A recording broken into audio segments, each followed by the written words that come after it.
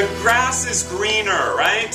No, it's not. It's not greener. It really is not greener anywhere else, with somebody else, with a different lover, with no lover, married, not married, a different agent, a better agent, no agent, living in Australia, it's not. First of all, working in Australia, I realized, which I've always known, but to keep hearing it confirmed, human beings, that means actors, specifically, are the same everywhere. They are struck by the same challenges, they have the same desires and needs that you do. You don't really realize how green your grass is. It's very fertile.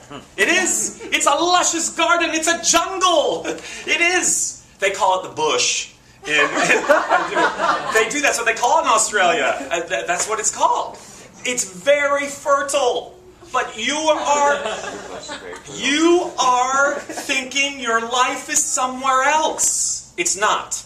Because what's the common denominator when the grass is greener is experienced somewhere else, or in a different relationship, or any other of these permutations of what you think is going to make your life better or different? What is it? You. Yes, the common denominator is you, which means you're bringing your stuff with you wherever you go. Interesting. So the environment may change, or the relationship may change, but what happens? At the surface level, for a very short period of time, it may seem like, oh yeah, this is so great, I'm just kicking it, and then all of a sudden, that thing that you believed would change once you moved to Australia, or whatever it is, or once you got married, that thing is bubbling to the surface. My stuff. Oh, you mean it didn't go away? No.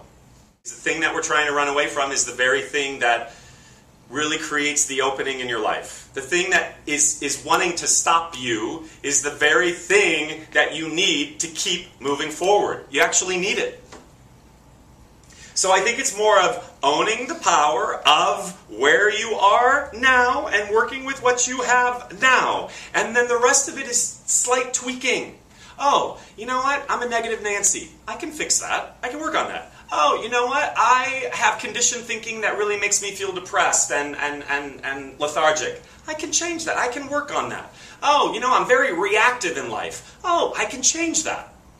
Oh, I always look at things from a place of not possibility. Oh, I can change that. People, did you know that atomically, the stuff some 3.8 billion years ago that birthed the stars, that moved this cosmos into existence, atomically, you possess those chemicals. Chemically, you are that stuff, that stardust, if you will.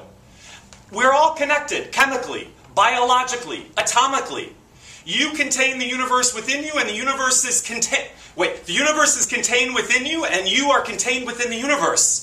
So what I think is so powerful about that is when we get stuck on our stuff and we feel myopic, we are oriented toward the ego, which is the small, separate self. If you could just take a step back and realize, no, it's been proven scientifically, atomically, chemically, biologically, I am that stuff of the cosmos. That's huge. You're huge. Your potential is huge. Your ability to create is huge. Doesn't mean you're bigger than the universe. Doesn't mean anything like that. I'm talking about the potential.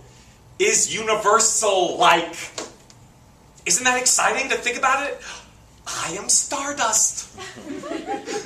I made me so excited on the way here at that word. Stardust, you're stardust. So, this week, rather than bemoaning the fact that it'd be better if I lived in Australia, why don't you instead celebrate your stardust? Yes? Can we do that?